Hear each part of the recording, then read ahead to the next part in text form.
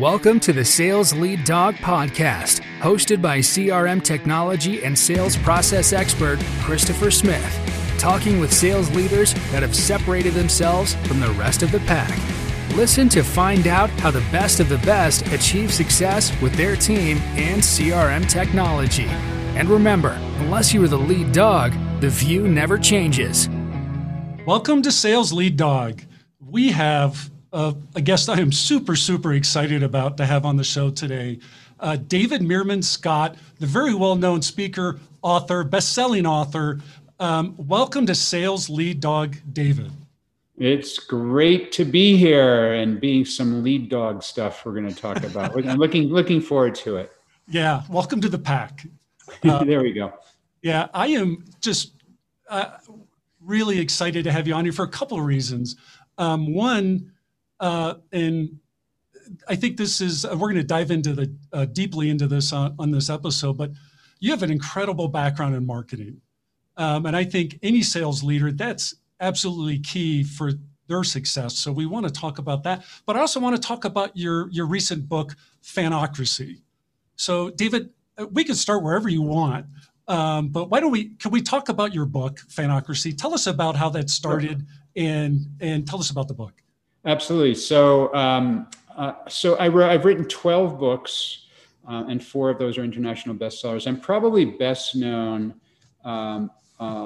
over time with a book called The New Rules of Marketing and PR. It sold 400,000 copies in English. It's now in the 7th edition, and it's in 29 languages from Albanian to Vietnamese. But over the last couple of years, I've started to really feel like some of the ideas I pioneered around social media marketing have really taken a dangerous turn. And that's particularly because the algorithms deployed by companies like Facebook have become truly evil, in my opinion, because they seed conspiracy theories. They drive people into tribes. They really are, I believe, a very dangerous thing. So I started to think about what are the things I love and how can I look at marketing and sales as being something other than just social media, which I've been focused on for such a long time. And so I was talking to my daughter, Reiko, and I said to Reiko, geez, what is with me and how much of a fan I have of live music? I'm right behind me is my live music Hall of Fame. I've been to 804 live shows in my life. I've been to 75 Grateful Dead concerts, which is kind of ridiculous. That's amazing. That's awesome. And Reiko at the time had just started med school. She's now 27. And at the time, it was about 5 years ago, she was 22 and started med school. And she started talking about how much of a fan of Harry Potter she is. Not only read every book multiple times, seen every movie multiple times, but wrote an 85,000 word alternative ending to the Harry Potter series, where Draco Malfoy is a spy for the Order of the Phoenix, and put that on a fan fiction site that's been downloaded thousands of times. So we were talking about how much of a fan we are of the things we love.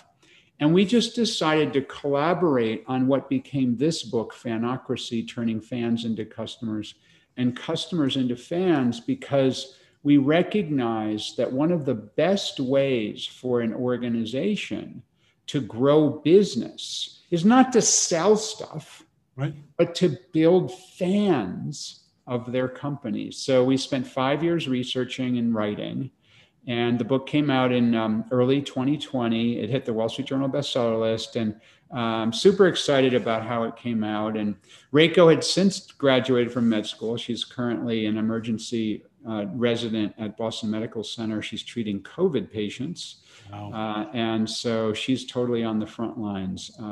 But it was cool to write the book with her because obviously a woman, obviously a different generation than me. My wife's Japanese, so she's mixed race, and she loves different things than I do. So having a millennial mixed race woman who loves Harry Potter be a part of the book really added a lot to my middle-aged Grateful Dead fandom. Yeah. Well, not to mention, I can't think of, as a dad, a better life memory than collaborating on a book with your daughter. How cool is that? It was super cool. We had to really build a different level of trust in our relationship because she had to feel comfortable saying to me, and she did, by the way, this chapter sucks, Daddy. and she did that, and so we built a really great working relationship around that. And then I had an opportunity to make one of the most fun phone calls of my entire life when I happened to be at a speaking gig. I was speaking at Tony Robbins' Business Mastery event in Florida in January of 2020. And I found out that the Wall Street Journal put us on the bestseller list for that particular week, and had a print copy of the paper in front of me. And so I texted my daughter and I said, it was early in the morning, it was like 6 o'clock in the morning. I texted her and I said, when you're up and you've had your tea, text me back. I want to call you. So she did. And I said, congratulations, you are a Wall Street Journal bestselling author. And she's like, whoa, where did that come from? And she was 26 at the time. So imagine 26 years old and a Wall Street Journal bestselling author. But she was absolutely as important as I was to writing that book. No question about it, because much of her ideas are in there. Right. That's awesome. When I think about some of the things you're saying, and I have the book and I'm currently reading them, that's my goal is to finish this over Christmas. I've got something good to read. To me, when I think about the companies that I love, those are companies that I have a really strong emotional attachment to. I feel like I'm part of something. Right. And it's like almost ingrained. It is. It's so interesting, isn't it? Yeah. And everybody tells me that when we talk about this idea of fandom. Yeah. Sure, you could be fans of a rock band like I am, or an author like Reiko is, but you can also be a fan of a company, a product, a service, an idea. And the companies that recognize that can be really successful. And so at the fundamental level, what we learned around this idea of fanocracy, this idea of building fans, is that all humans, you and me and everybody who's watching or listening in on this, every human is hardwired in our brains to want to be part of a tribe of like-minded people. Because when we're part of a tribe of like-minded people, that's when we're safe and we're secure and we're comfortable. And that goes back tens of thousands of years in human evolution. You imagine a long, long, long time ago, our ancestors, running around the plains or the deserts or the woods, and we were safe when we were with our tribe. And if we encountered another tribe or we encountered a wild animal, that's when we were unsafe. Well, that's still true today, which is why any organization that can build a tribe of like-minded people becomes super powerful, whether it's the Grateful Dead or J.K. Rowling with Harry Potter. And we found examples of all kinds of organizations. One of my favorite is a company called Hagerty.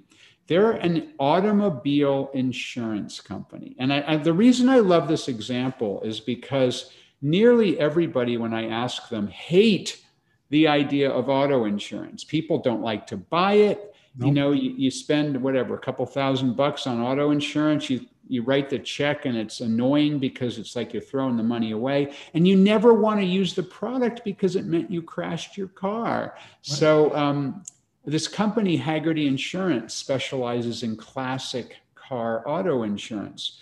And I spoke a couple of times with McKeel Hagerty, who's the entrepreneurial CEO of the company. He said, David, we can't sell insurance the way everybody else does it. It's not a price thing. It's not about spending more money on ads than everyone else. It's not about our salespeople bugging people by cold calling them. What this is about is we developed a fan base. And so what they do is they go to classic car shows all over the country. And, with COVID, it's a little more difficult, but they go to these classic car shows and they meet people who are fans of classic cars. And they then have created a database of thousands and thousands of different classic car models and what their value is. Because remember, Classic Car Auto Insurance Company, they know the values that people are insuring their cars for, and then they provide those values as a service to people in the form of this database. They have a YouTube channel with over 1 million subscribers. They have a drivers club with 650,000 members. And all of these things drive fans.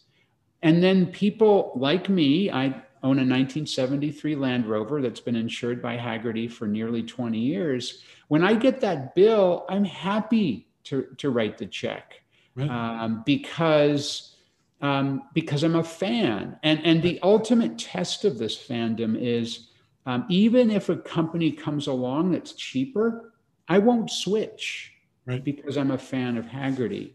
And so it's kind of a different way of selling than most people are used to, because it's about building fans first. And then those fans become customers, and then they become even more of a fan, and then they want to stay a customer for the long haul. They're now the largest classic car insurance company in the world, double-digit growth every year since they started. They'll add something like 200,000 new customers this year. So, just absolutely doing a fabulous job. Yeah, they're amazing.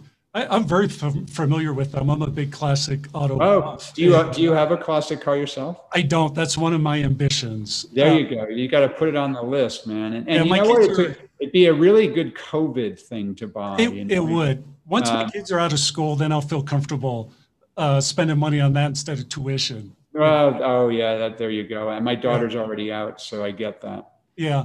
One of the things, when you think about Hagerty and companies like them, what they've done fundamentally is they've shifted the conversation away from price, away from all these other things. They've really put themselves in the shoes of their customers.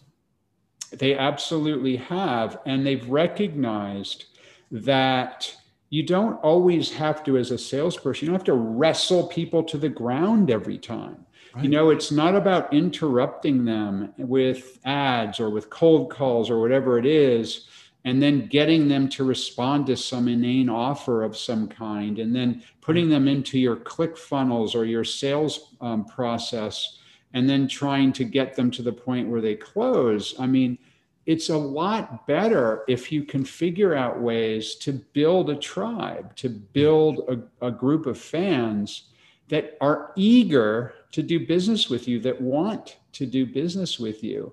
Yeah. Than it is to do the more traditional form of selling that so many people are used to. Oh, yeah. I couldn't agree more. That's what I love about your book. And to me, what really excites this is that it's not about, I need to get more clicks, or I need to get, more subscribers or followers, and then I'll be successful. Right. This is really putting the focus where it needs to be. And that's really understanding your customer, understanding what their life is like, what they care about. That goes well beyond just business. Yeah, no, it truly does. And one of the things that's difficult for a lot of people to use this kind of strategy to grow business is that it takes a little bit of a leap of faith, right. Because it's not the traditional way that we've sold for many years. It's a bit more of almost a Grateful Dead style form of marketing, because what you're saying is essentially the more that you give to the universe, the more the universe gives back. Right. And, without getting too much into the Northern California airy-fairy aspect of this, it really does require a leap of faith that if you provide value in the form of your YouTube channel, if you provide value in the form of, and I'm thinking of Hagerty again here, of meeting people at classic car shows and just sharing your love of classic cars, not trying to sell them insurance, right? And providing for free the database of the values of the cars that you've collected over the many years that you've insured them. Yep. These kinds of things, if you give them to the universe, those people will say, geez, when I'm ready to insure my car, these people have educated me. These are the ones that I'm going to want to do my insurance with, not some random person who cold calls me. Right. And this is true, I believe, for every business. I mean, we're talking about an automobile insurance company here, but it's true of B2B software companies. It's true of consumer brands. It's true of commodity products. And I'll give you an example in the commodity products. One of my favorite examples, it's a story in our book, is that Duracell, the battery company, has a program they call Power Forward, where they give away free batteries to people in need. And traditionally, Power Forward has focused on natural disaster, hurricane, flood, tornado. And when the power goes out, right, they go to that natural disaster area and they give away free batteries to people without power. And it's a fabulous program. They've given away tens of millions of batteries over the course of this program, but they pivoted it to be helpful during the pandemic, especially for first responders, fire and police and EMTs, as well as healthcare. And they've provided free batteries as well as free charging stations to first responders and healthcare facilities. They've literally given away over 10 million batteries since the pandemic started, and totally free. And what it does is, again, it requires that leap of faith to say, the more batteries we give away, the more people who will be engaged with us, the more people who remember who we are. And then over time, next week, next month, next year, when they're ready to buy batteries, they're more likely to buy Duracell batteries. And it's a way different approach, but it absolutely positively works. It's an approach that talks about building fans first, rather than just trying to sell somebody something. Right. So if I'm a sales leader, I'm listening to you and I'm thinking to myself, completely agree with what you're doing, but we might be too far down the road to start down this path, or it sounds really intimidating. What do they need to do to start this process, to get over that mental block and get this going? So I don't think it needs to be an either or proposition. I think that what any organization can do is give some thought to, is the way that we're marketing and selling now working fabulously well?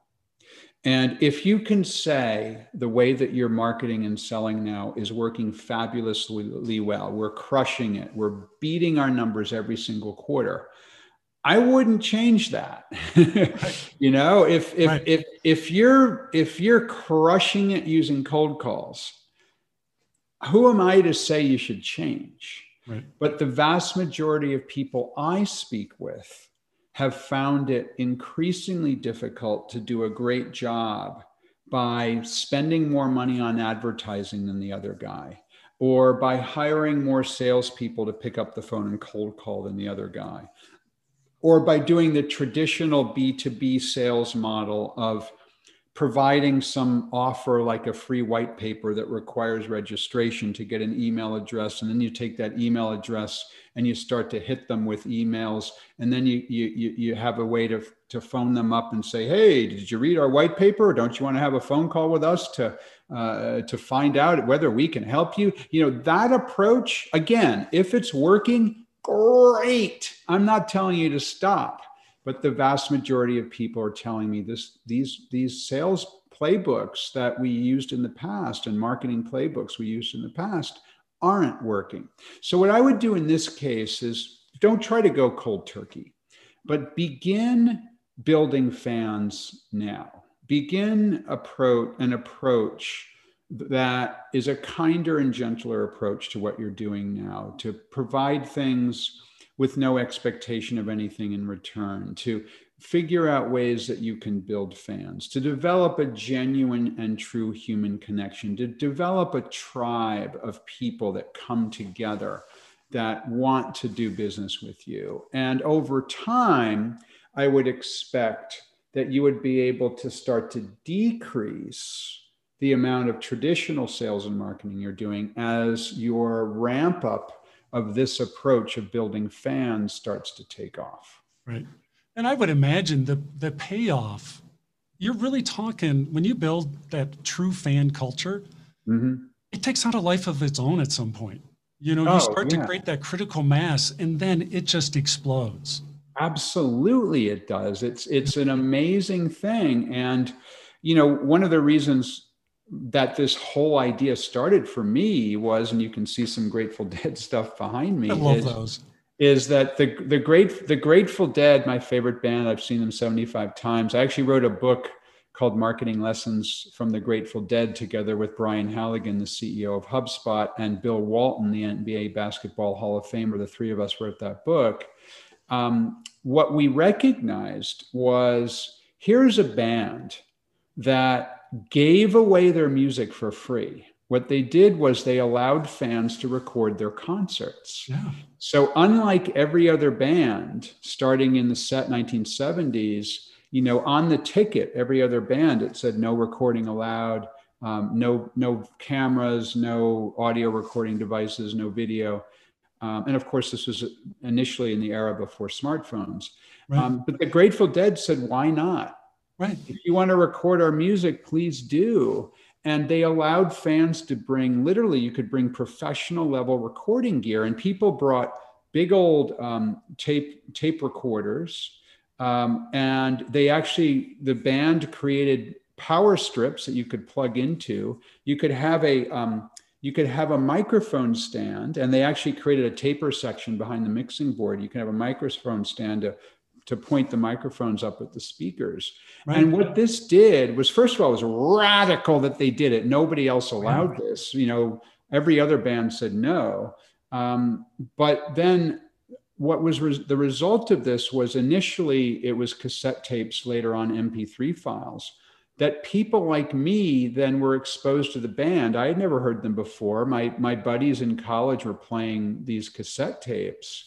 I'm like, wow, these guys are good. And then I started to get into it. And then I wanted to go see a show myself. Right. And then I wanted to see another show and another show and another show, to the point where I've probably spent over $100,000 on the Grateful Dead over the past 40 years. The first show I saw when I was 17, more than 40 years ago. And I haven't gone this year because of COVID, but last year in 2019, I went to 6 shows, 3 of them in Mexico. I traveled to Mexico with my buddies, paid a lot of money to be on a beach to see the Dead and Company, which is the current incarnation.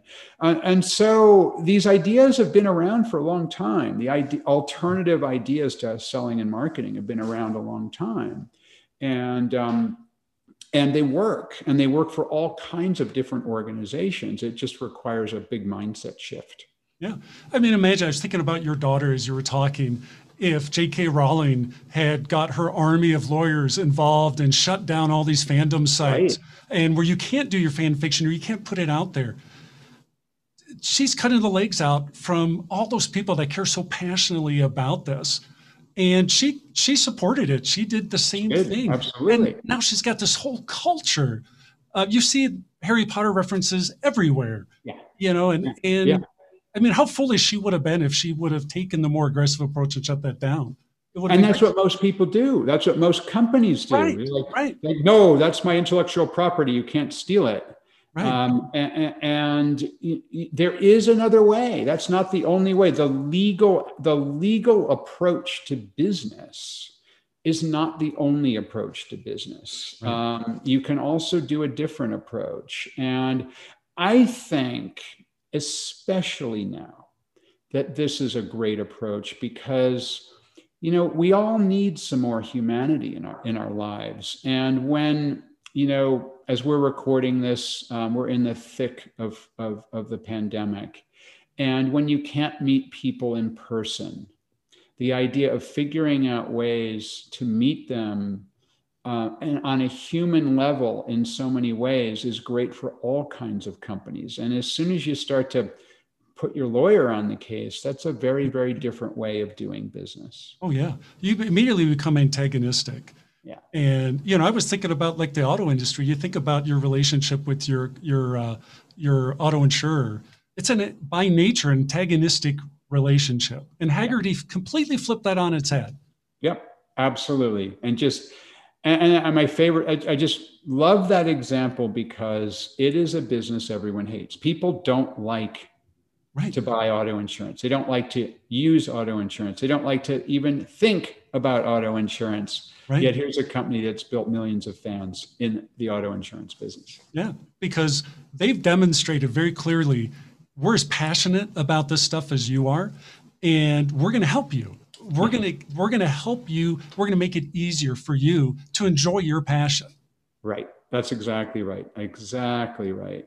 And, you know, sometimes people push back on me and they say, David, I can't do this because I'm a, and then they give an excuse, you know, B2B company, enterprise software company, right, nonprofit, government agency. I mean, but the truth is we found examples in all kinds of different marketplaces of people who've been able to build fans. And one of the most surprising things that Reiko and I learned as we started to do this research, and this is true of everyone who's selling today, is that if you bring passion to what you do, passion is infectious and people are more likely to want to do business with you.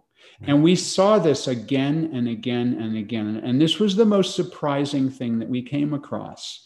People are more likely to do business with a salesperson who has passion for what they do, but also a salesperson who has passion for things in their professional lives. And they don't allow those to be separate. They actually bring those things together. Right. You know, if you look on the typical salesperson's LinkedIn, it's written in the third person. It's, you know, John Smith is a sales professional who always makes quota. It's like, it's the worst thing you can possibly say.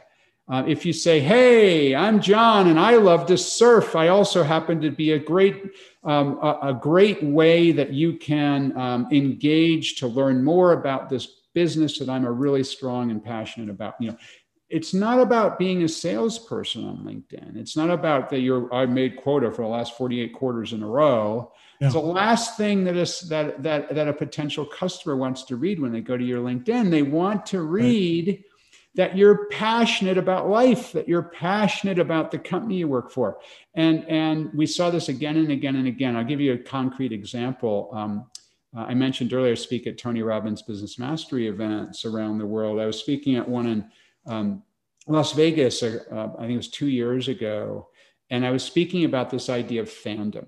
And I was approached after my talk by a dentist. His name was John Marashi. And Dr. Marashi said to me, David, I'm a dentist. I don't have fans. Right.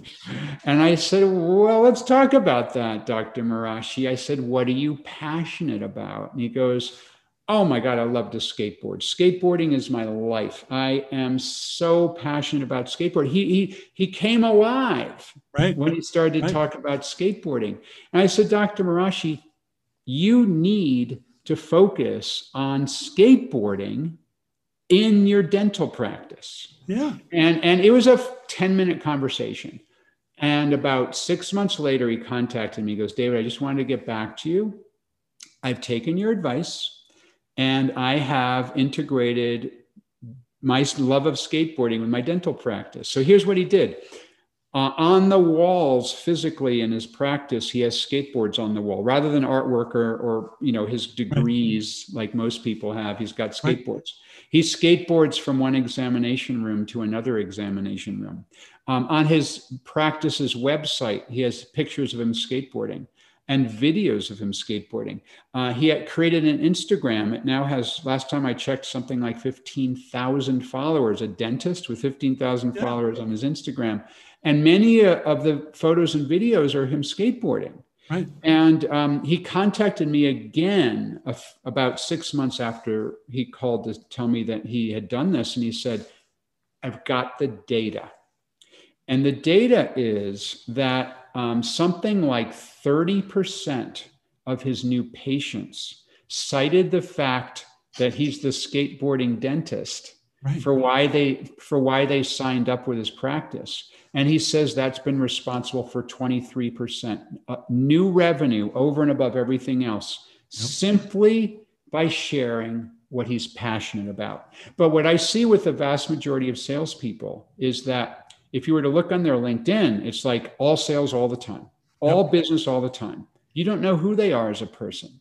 If you meet them, you don't know who they are as a person. And instead, hey, I love the Grateful Dead. I'm cool with that. My daughter loves Harry Potter. Dr. Marashi loves skateboarding. Both of us share a love for classic cars. And that brings a salesperson alive. So this idea of passion really became important. So, for sales leaders who are listening in on this conversation, I would encourage you to think about how you can bring that passion in. And I'm going to provide one more example. I mentioned my daughter, Reiko, my co-author in our book, Fanocracy, is now working in emergency medicine. She's a doctor at Boston Medical Center. And, she said, it's brutal. I'm dealing with COVID patients or patients who come in for something else. We have to assume they have COVID. We're wearing PPE head to toe. We've got something covering our hair, something covering our mouth and our nose. We've got a protective shield. We've got our the clothing that we wear to protect ourselves. We look like a robot when we're coming in to talk to a patient. Yeah. So what we do is we put something personal, something we're passionate about, as part of the clothing that we're wearing. So she, for example, might wear a Boston Bruins mask as opposed to just a mask. Some people wear tie-dyed hair covering. Other people, which my daughter does, she wears a Black Lives Matter pin and she wears a rainbow pin. And she said when she walks in to see a patient and she's wearing a Boston Bruins mask and a rainbow pin and Black Lives Matter pin, her patients come alive because she's sharing something they're passionate about. So rather than some automatron MD who looks like a robot because of all this PPE they're wearing, she all of a sudden comes in and she's created a bond with this patient who's scared, who's worried about possibly dying from either a horrible disease or an accident or whatever the reason they came into the emergency room for. Yeah. And Dr. Marashi and my daughter, who's a doctor, those are healthcare related, but this is true of everybody. It's true of every salesperson. So I recommend to sales leaders who are listening in to think about how you can have your salespeople's personalities shine through. What are they passionate about? How can that shine through? How can the passion that they have for the company shine through? So they're not just someone who's trying to wrestle you to the ground and take your money out of your wallet. Yeah. Your daughter, that's amazing. She went from what is an incredibly clinical perspective or being viewed as incredibly clinical to now she's a human. She's a person walking in. That's right. Yeah, it makes a huge difference.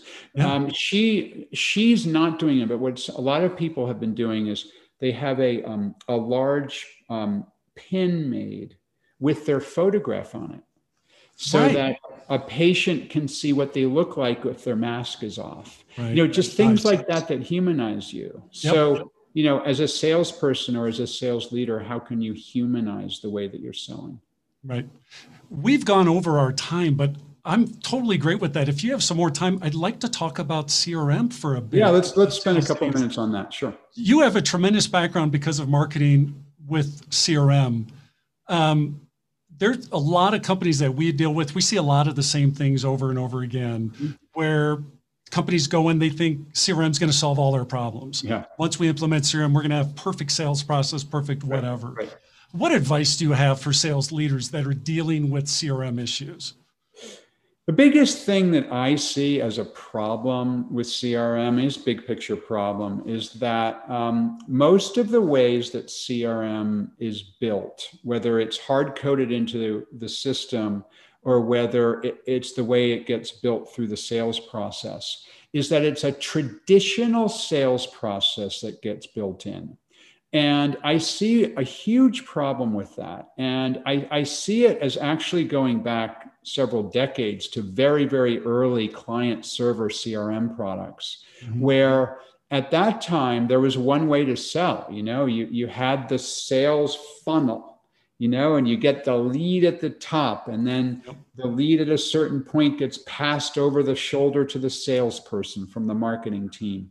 And then you have you try to get the meeting. And then when the meeting, you try to get them to agree to a proposal. And then you try to get them to agree to the pilot. And then, the sales funnel is clearly defined from the seller's perspective. And it's defined from the seller's perspective from ancient history, 1950s, and I'm exaggerating a little bit, but let's say 1980s selling process or 1990s selling process, because that's when the sales leader that helps to set these things up, or that's when the company that created the CRM to begin with set them up, so that they're inherently flawed.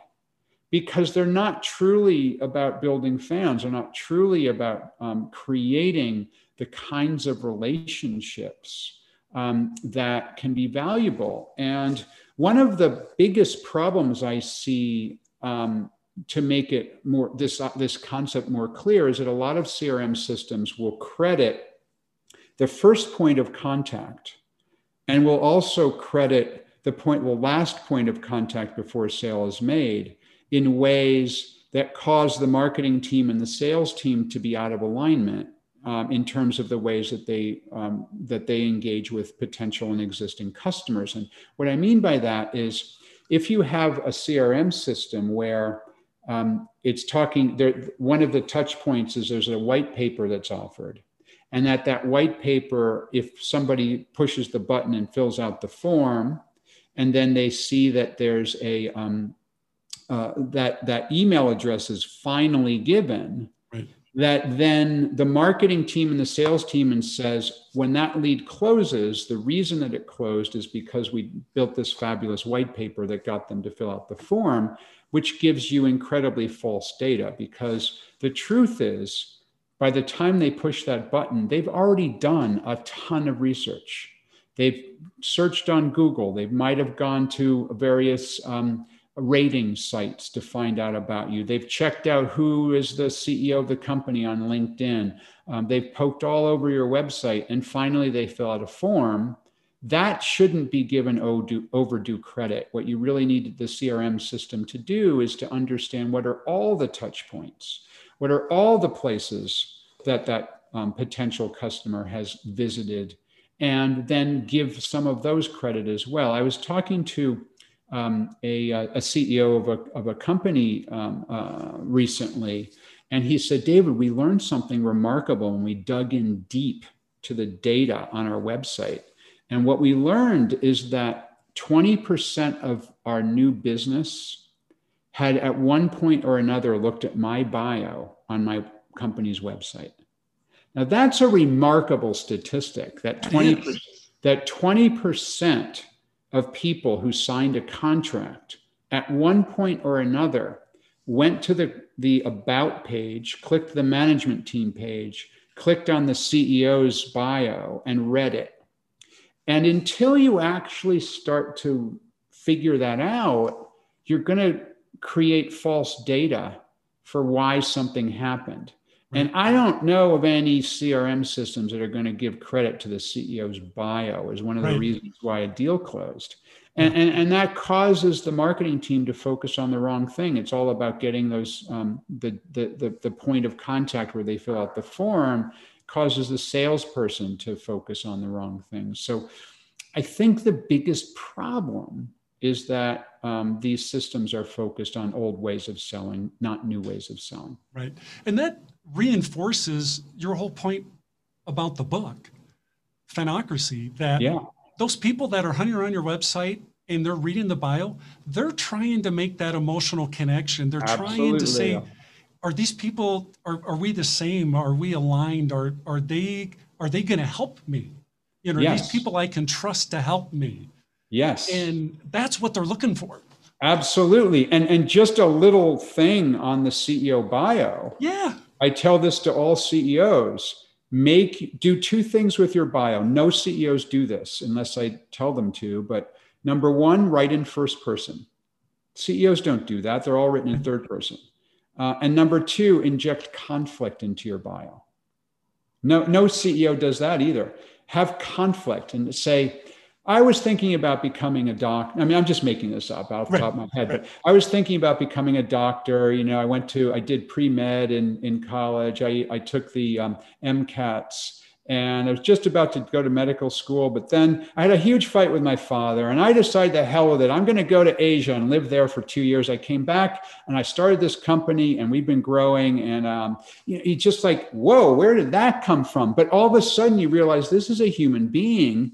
Right. And because it was written in first person, because there was conflict introduced, the reader is like drawn in like a movie to what is this person talking about. Right. And that's super, super interesting stuff. That's fascinating. Well, this has been incredible. My excitement has been fulfilled, I guess, being able to meet you and talk with you. This has been absolutely amazing. Thank you again for being on the podcast. If people want to reach out and connect with you, also, let's plug the book. Where can they get your book? So Fanocracy, turning fans into customers and customers into fans. Reiko and I built a cool website at www.fanocracy.com. On that website, you'll see some of the stories that we've talked about today and some other stories, or a few videos on there. It'll point to places you can buy it, but it's all over. Yep. If you're an audiobook person, we read it ourselves. Reiko and I read it ourselves. Which was fun, going to the studio together and doing that. On social media, most of the platforms, I am DM Scott, DMSCOTT. And I use my middle name, Meerman, professionally, so that if you were to go to Google and type in David Meerman Scott, you will get me, because I'm the only person in the world with that name. Yep, that's smart. That's a marketer. There you go. Well, my name is David Scott, and there were a lot of David Scotts when I first started checking it out more than 20 years ago. So my very first website that I made more than 20 years ago, I realized I had to do something different. So I started using my middle name professionally. Yeah. I can't do anything with Christopher Smith. I mean, that is not good. No. Unless you become the most famous Christopher Smith. That's my ambition. There you go. Well, thank you again for being on Sales Lead Dog. My pleasure. It's really great to be here. Thanks so much. As we end this discussion on Sales Lead Dog, be sure to subscribe to catch all our episodes. On social media, follow us on LinkedIn, Facebook, and Instagram. Watch the videos on YouTube. And you can also find our episodes on our website at impellercrm.com/Sales Lead Dog. Sales Lead Dog is supported by Impeller CRM, delivering objectively better CRM for business, guaranteed.